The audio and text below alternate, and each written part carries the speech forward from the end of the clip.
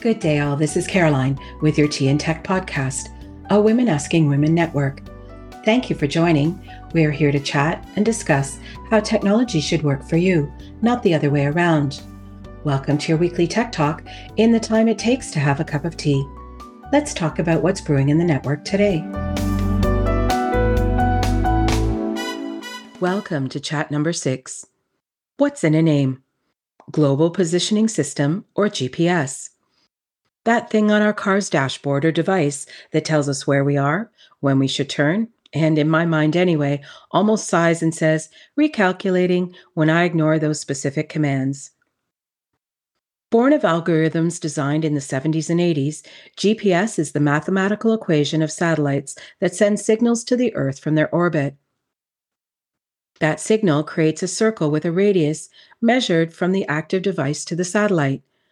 By aligning and adding additional satellites, those points of reference become more precise until the location desired is intersected with those satellite circles. This is called satellite ringing, a Venn diagram of information, if you will.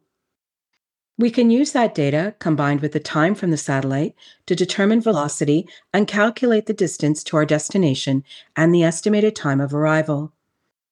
Let's think of this as a use case that you do every day. You leave home for your work. You know that your work location is 30 kilometers or 18.5 miles from your home, and the posted signage is 50 kilometers, which for you Imperial folks is 30 miles an hour. The route is all residential roads, so based on that calculation of distance to speed, you know your travel time will be approximately 36 minutes. For the curious, the mathematical formula is distance is equal to speed multiplied by time, and time is equal to distance divided by speed. Many of those calculations are already in your head, whether it be visiting your family or friends, going to the grocery store, school, or work. Anywhere that you go on a regular basis, you are your own GPS. You know the distance, you know where to turn, you know the speed, and you know the approximate time you'll reach those life locations. GPS becomes very attractive when we go on trips that we don't know the route of, and we need the mathematical equation calculated to let us know the drive path and the time of arrival. What the satellite is doing is calculating those same metrics for distances by bouncing signals off the Earth and positioning that time, distance, and route back to the display on the app that you're using.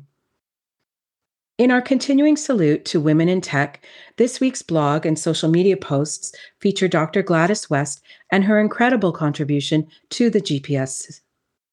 Born in 1930 in Virginia, Dr. West studied very hard and received a full scholarship to Virginia State University, where she studied mathematics and graduated in 1952 with a Bachelor of Science in Mathematics.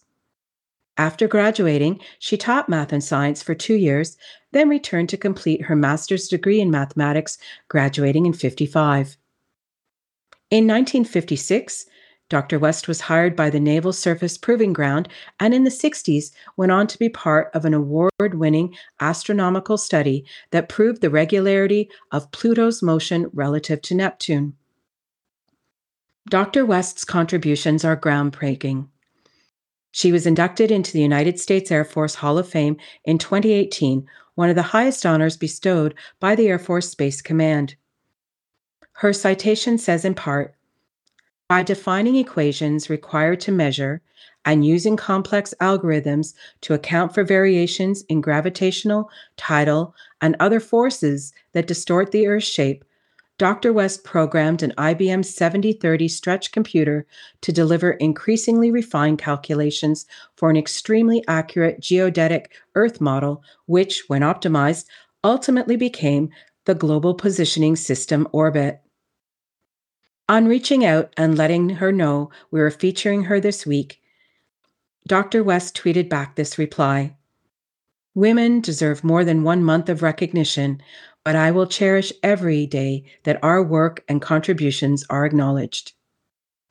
If you would like to read more on this remarkable woman, I direct you to her memoir titled It Began with a Dream. Thank you, Dr. West. Your work has inspired and touched all of us in ways you likely never could have imagined. That's all for today. We are grateful for your listening. Next week, we will be discussing the first computers invented and the work that one particular woman did in the 1800s that shaped computer programs for centuries. Until then, don't forget to do something for Women's Month that is new and different. It doesn't matter what it is, as long as it's important and unique like you. This is a Spicy Pear Media production. We would be grateful if you subscribe to our podcast. You can also find us on Twitter and Instagram at Tea and Tech, and on our website at www.spicypearmedia.com. I'm looking forward to our next chat, and remember, technology is supposed to work for you, not the other way around.